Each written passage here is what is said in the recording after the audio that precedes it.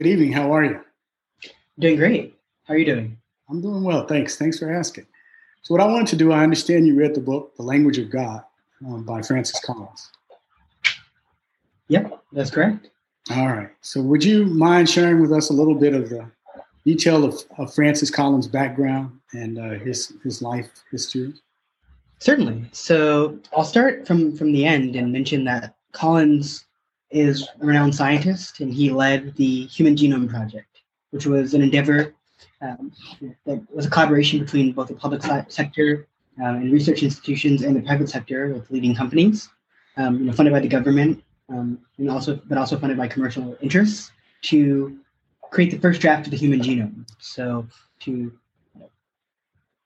decode the 3 billion letter long genetic code that defines a human being, right? And to put that in perspective, it would take 31 years to read the human genome if you're reading it 1 letter per second. So it's this massive, massive tome, and that tome is basically the code in which we're written, right? And so it was an incredible effort, and Collins was one of the leaders of this effort. So a very renowned figure in the scientific community. Okay. What was his purpose in writing this book? Yeah, that's a great question. Yeah, I think his purpose in writing this book was primarily to dispel a misconception that the principles of faith and the principles of science are somehow in opposition. And he made a strong case throughout the book that the principles of faith are complementary with the principles of science, and that a scientist can indeed be a sincere believer in a transcendent God. That these things aren't somehow incongruous. And I think throughout the book, he dispels this notion. Very good. What can you tell me about his educational journey and background? Yeah, certainly. So it's very interesting. So the author was the son of free-thinking students who had met in graduate school at Yale in the 1930s. He characterized them as being somewhat ahead of their time, doing the quote-unquote 60s thing in the 1940s. They attempted to live off of nature in Virginia. They taught drama at a local women's college, etc. So he was born into a kind of happy mix of pastoral beauty, hard farm work, summer theater, and music. Very kind of free living Western life. What we think of as kind of a Western, relatively liberal life. And faith was not an important part of his childhood. Although he did take part in an Episcopal boys' choir, his parents made it very clear to him when he joined the choir that the theology part of what he would be learning should not be taken too seriously. So no real religion in his background. His love for science was stoked when a chemistry teacher of his first started to teach him what he termed as the intense satisfaction of the ordered nature of the universe. The fact that all matter was constructed of atoms and molecules that followed mathematical principles was an unexpected revelation to him, and the ability to use the tools of science to discover new things about nature struck him as something that he wanted to be a part of. I guess during his education, he looked at all the different sciences with intrigue, but physics in particular stood out to him because it emphasized more the elucidation of principles as opposed to rote learning of mindless facts, which is something biology education's often criticized for. Religion was a mild curiosity, but he saw it as something that had interesting traditions of art and culture, but held no foundational truth. If you wanted to find truth, you went to science. So at this point in his life, he was an agnostic, not the type who arrives there after intense analysis of all the evidence, but rather the type who find it to be a comfortable position that allows them to avoid considering arguments they find discomforting on either side. I think that's what C.S. Lewis termed quote-unquote willful blindness. C.S. Lewis described how as a young man growing up in a world full of temptations, many choose agnosticism or choose simply not to investigate the issue, partly because it's the more comfortable position. Okay. Now, did he do anything? What did he do from a graduate educational standpoint? Yeah, great question. So he went on to pursue a PhD in physical chemistry, and it was during this time, actually, it's interesting, it was during this time that he became increasingly convinced that everything in the universe could be explained purely on the basis of equations and physical principles. He learned about Einstein, Niels Bohr, and many other leading scientists who led the quantum mechanics revolution that had unfolded shortly before his birth. And upon learning that Einstein was a religious, and despite being Jewish ethnically, he found that the conclusion that no thinking scientist could seriously entertain the possibility of God to be reinforced. And so he thought that admitting or entertaining the possibility of God, even entertaining, even investigating it, would be some sort of intellectual suicide. However, during his PhD, he increasingly became disillusioned with academia. And as he was becoming disillusioned with academia, he stumbled upon a class in biochemistry, and this really captivated him. He learning about DNA and RNA and protein, what he described as all of their satisfying digital glory. He found himself drawn to them, to the logic and to the kind of the satisfying, I guess, compositionality of these concepts. And also, I guess, the fact that DNA, RNA, and protein are they're clearly very important to our health. They're clearly a core part of us. They're not abstract, like questions of the origin of the universe. They're a lot more tangible and applicable. And so his yearning to contribute something to humanity also kind of attracted him to these areas of inquiry. And ultimately, his increasing fascination with biochemistry compelled him to apply to medical school. And it was during medical school where he went on to earn his MD, and it was during medical school that he was increasingly astounded by the elegance of the human DNA code, and kind of learned more about the science, but also in most medical programs, you're required to go through a clinical phase. So typically in the first 2 years of medical school, you're learning from textbooks and it's very academic. And in the latter 2 years, you're shadowing doctors and working directly with patients in a clinical setting. And it was during this phase of med school that he began to look at religion in greater depth. He had many bedside conversations with patients that struck him in terms of the spiritual aspect of what many of the patients were going through.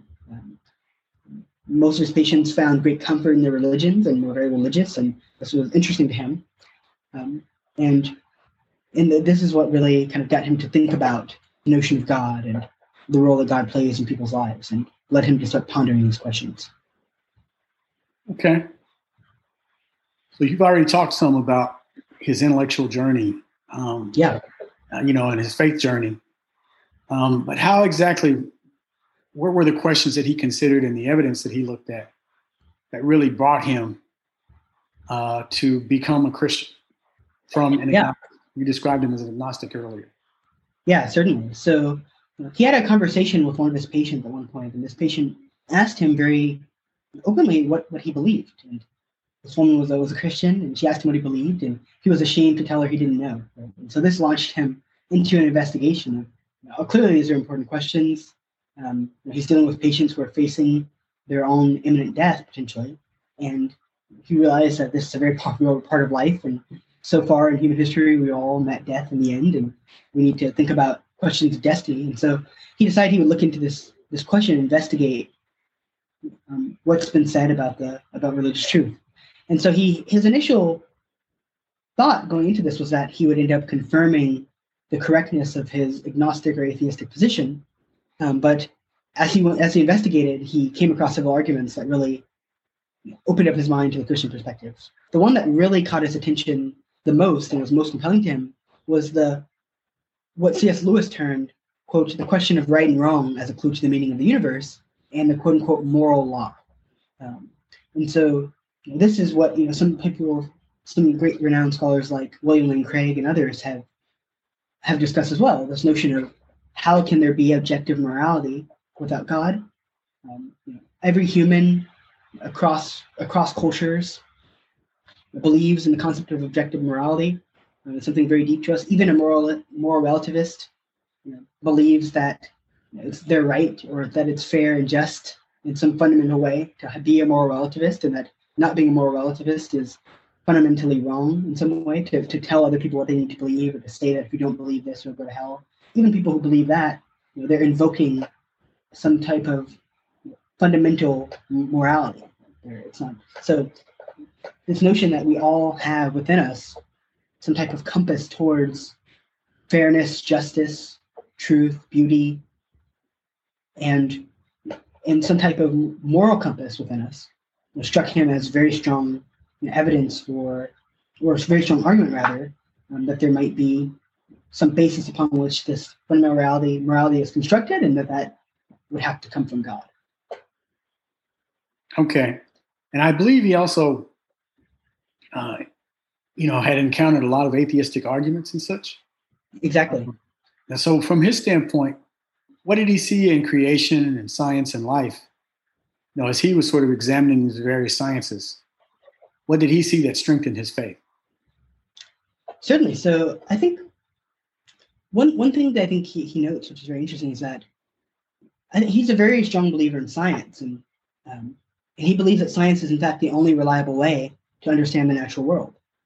Science clearly works in some sense. It lends itself to profound insights into material existence.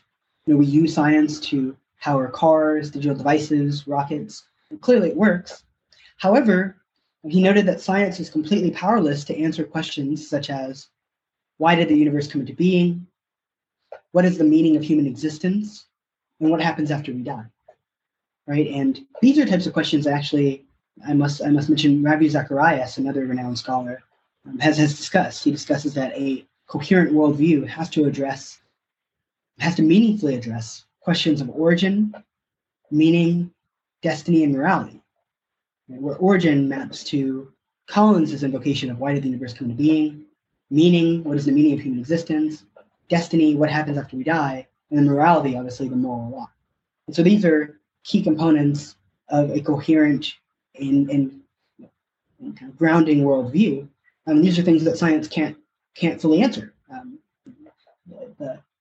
In science, there's this often fundamentally accepted theorem called Gödel's incompleteness theorem, and some other similar results related to, for example, Alan Turing has a halting theorem. And these theorems basically discuss the limits of what science can prove. Like, no scientific system can prove certain fundamental facts about itself, or make claims that are kind of beyond it in some sense. And I'm somewhat hand-wavily invoking this, but it's a very key part of mathematics and key part of computer science to recognize this. And so the questions of the very origin of the universe, we know the universe, we can observe that the universe had a beginning, had a point beginning at the Big Bang. This is something that there's a tremendous amount of evidence for that the author discusses in the book. However, the fact that matter itself and time itself came to existence at that point, matter and time, these are the bounds within which we make scientific hypotheses, and we can't really reason about what happened before that. And so science is completely powerless to answer questions about what happened, what was going on, what was in existence before the Big Bang. That's the realm of religion and philosophy.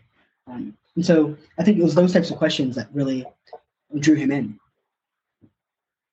Okay. And at the same time, he'd read books. So, for example, one of the most famous books by Richard Dawkins called The God Delusion.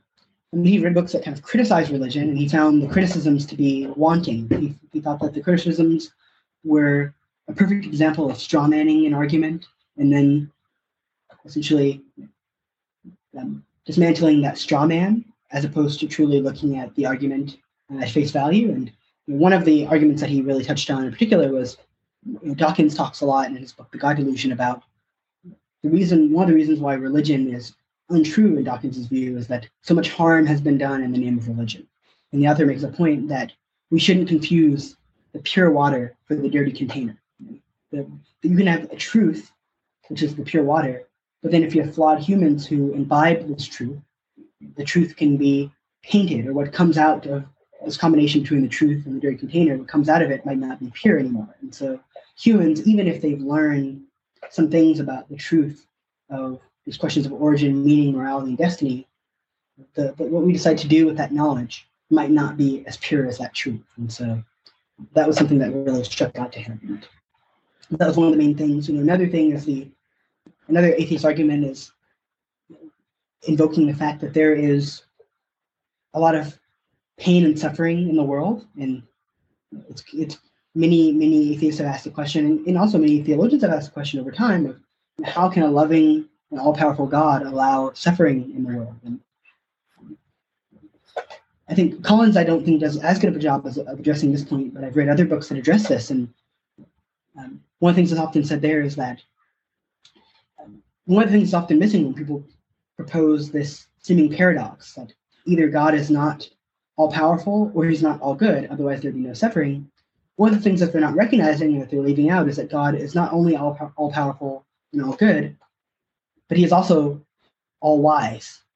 Right? His wisdom, the fact that he has an understanding that we don't.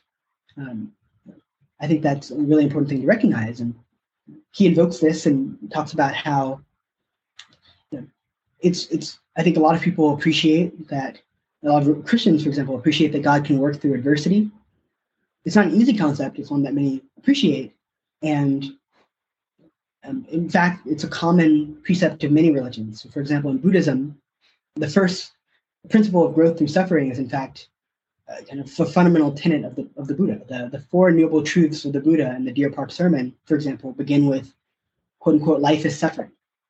And so something that is appreciated in Christianity and obviously in Islam, Judaism, but also in Buddhism. And for a believer, it's also obviously a very comfortable thought because the Bible speaks to this. The Bible mentions that paradoxically, suffering can be a source of great comfort because we realize that our lives are in God's hands and God is in control and we're not. And the Bible says that the Bible says, "For in your weakness I am strong." And it allows us to find comfort in God as opposed to in other less well-rooted things. And so that was another thing that Collins invoked is this. He dispelled that other very common atheist argument. Okay. Now, do atheists often argue that the universe that we have, and I think another thing that he mentions in the book is how finely tuned the universe is for us to be where we are, right? For us to exist. Certainly, yeah. How there's a number of factors. Could you go into that a little bit? And certainly. Also, there's common atheistic arguments against that. Could you just could you elaborate on that a little bit? Certainly, yeah. So the notion of the fine-tuning universe is often invoked in something called the teleological argument, where the fine-tuning argument, I think, is a more common term for it. And the idea there is, it's very well known that the universe, if there are a lot of different quote-unquote physical constants that are key to the universe behaving in the way that we're used to it behaving. There's many of these. It has to do with the strong nuclear forces that bond atoms together and I guess regulate the behavior of small molecules and therefore the chemicals that these small molecules compose. So the behavior of water, ice, gases, all these things. The fact that we can stand on concrete without falling through it. All these things are controlled by nuclear forces. There's obviously forces of gravitation. There's constants around the speed of light. The speed of light is a constant as well. There's a number of these constants, and it's been observed that if any one of these constants were even minutely different, then life as we know it couldn't exist. And that's for a lot of reasons. Like, for example, life depends upon certain types of chemical processes, and these processes wouldn't be able to function properly if these nuclear forces were changed. And so, there's many of these forces that all come together. Many of these factors all come together that enable life to exist. And if any of them didn't work, life couldn't exist. And it's been noted that, if you calculate the probability that all these forces would be as finely tuned as they are, it's a very, very vanishingly small probability. In fact, smaller than the number of atoms in the universe, which is 10 to the 80. So it's a vanishingly small number, a number that's very difficult to imagine arose purely, was happened upon by chance. Now, atheists often try to, in the face of this evidence, there's a couple of I guess counterpoints that atheists will often make. One is there's I guess you could call it, it's not even a hypothesis or a theorem. You could call it almost just a theory, an idea that some atheists have come up with, which is that there are many, many universes, almost an infinite number of universes. There's zero evidence for this, except for the fine-tuning of our universe. But the pure fine-tuning of our universe has led many scientists, including Stephen Hawking, to believe that, in fact, there's a million different universes, in fact, an infinite number, and each of which has a different set of these constants, and we just happen to be in the one that is perfectly tuned for life. And so that's one argument. Jumping off of that argument, or implicitly invoking that argument, there's another thing, which is what's called the anthropic principle, which says that, well, the probabilities can be as low as they want to be. However, we are not an objective observer. We're an observer who, our ability to observe the universe and to even make this observation that we shouldn't be here is dependent upon the universe allowing us to exist. Right? And so that's basically saying, well, although the probability of the universe being fine-tuned to our existence is very small, no matter what that probability is, if the universe wasn't fine-tuned to our existence, we wouldn't observe it. So conditioned upon us observing it, the likelihood that the universe would be what it is actually 100%. It's 1. And so I find that to be a very uncompelling argument, because it's not actually addressing how unlikely it is that the universe is fine-tuned to our existence. It's more kind of making kind of an obvious, it's almost kind of circumventing the key point. But that's often invoked as well. And I think one of the key things to recognize here is that the idea that there's a multiverse, it's not at all supported by the science. And in fact, actually, the multiverse itself opens up a lot of some other interesting arguments. One in particular called the ontological argument for the existence of God, but I won't go there at the moment. But I'll say that at the moment there's just no evidence for the multiverse, and in fact, it requires a tremendous amount of faith to believe in a multiverse. I think a lot more faith to believe in a multiverse than to believe in God. All right, very good. Now, he considers himself to be a Christian. Yes. I think it's safe to say that his views differ from a literal view of the Bible and what a lot of conservative Christians would say on some points. Could you tell us about that and what he thinks and where he kind of aligns with what more conservative Christians would believe and where he sort of differs from? Yeah, that's a great point. So I think there's a few things I can mention here. So one is that the author does not believe in what's often termed creationism, which is that the universe is 5,000 years old. He believes in the perspective that's firmly held throughout the scientific community that the universe is in fact over 13 billion years old, and that life on Earth is millions of years old, and humans have been around for hundreds of thousands of years, or Homo sapiens have been around for 200 to 300,000 years. And there's a tremendous amount of evidence for this.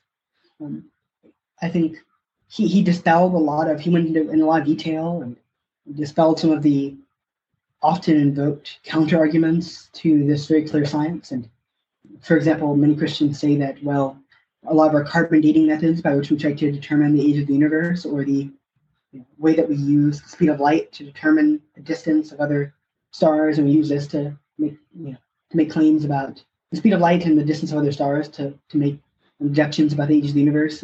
We can't do this because, in fact, these constants have been changing over time, and the rate at which the rate of decay in these elements has changed over time, and the speed of light has changed, and there's just no evidence for these things, and it's very hard to believe. And he makes it very clear that we shouldn't. He makes a case to Christians that we shouldn't hide from scientific truths and feel to threaten our beliefs. He doesn't think that many of the beliefs that most Christians think threaten Christianity actually do.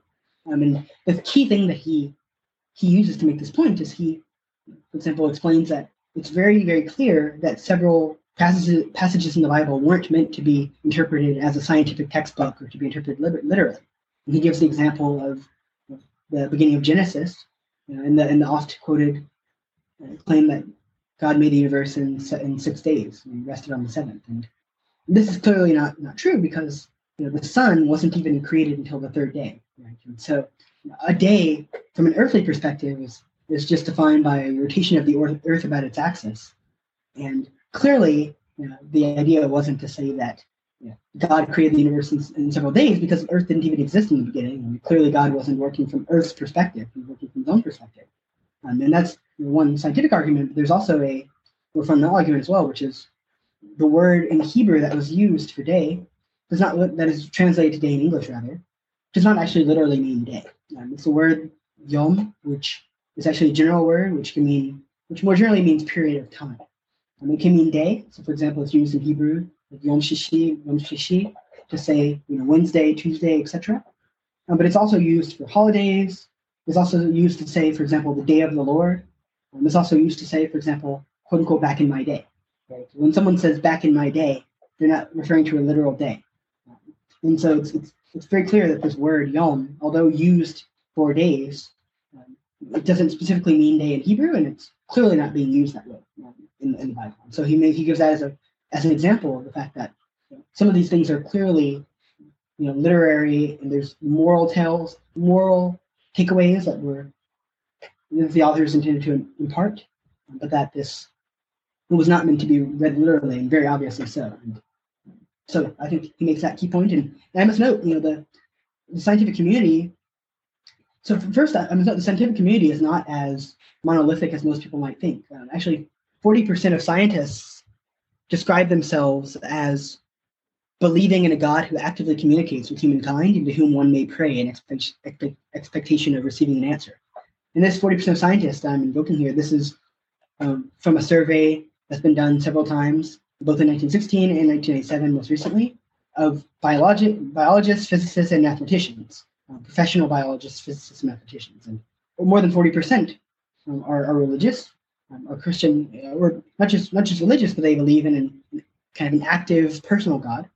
And many of the others are agnostic, and so atheism isn't as widespread in the scientific community as many believe. And most of these scientists, these 40%, they believe in a form of science that the author terms as,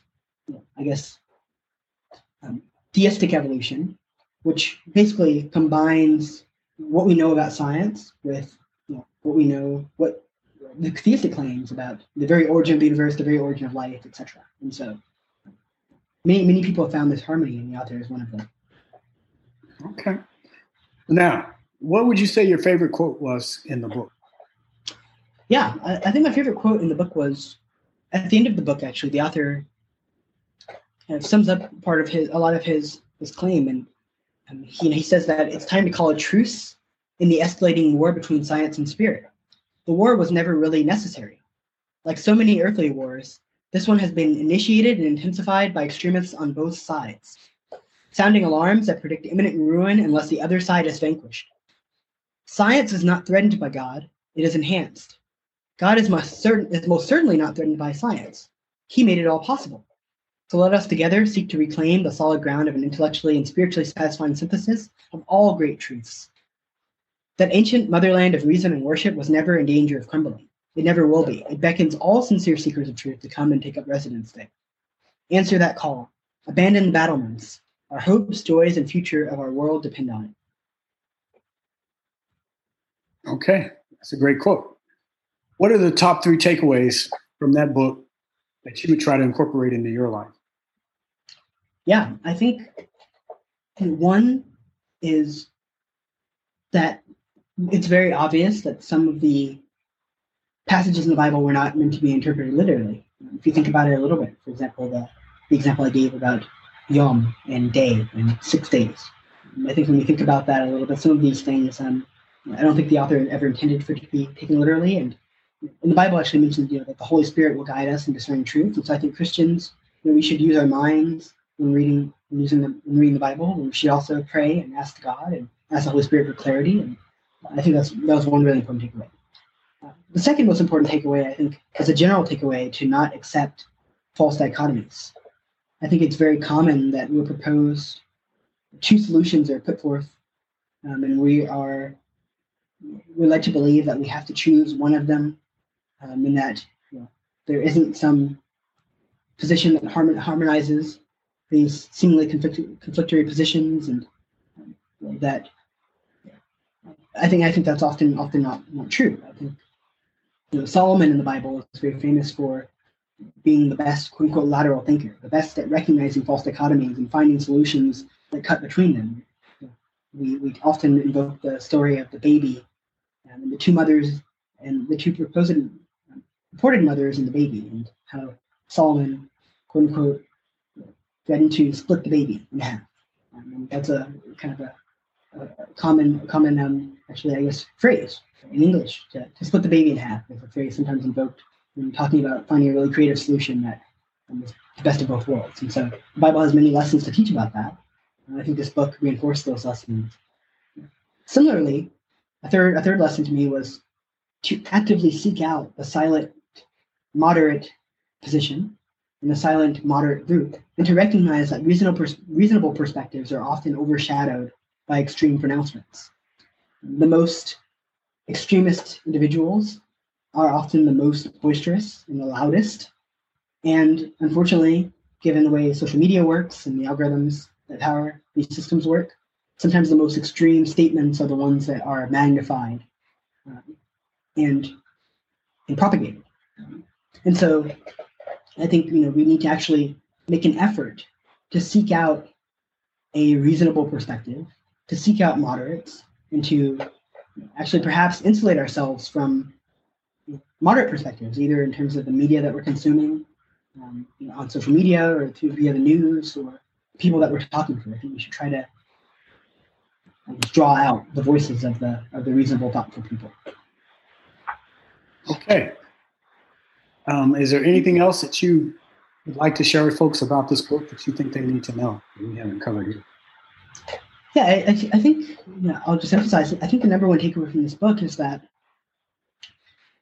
science is an incredibly powerful tool to discover a lot of truth about God's creation.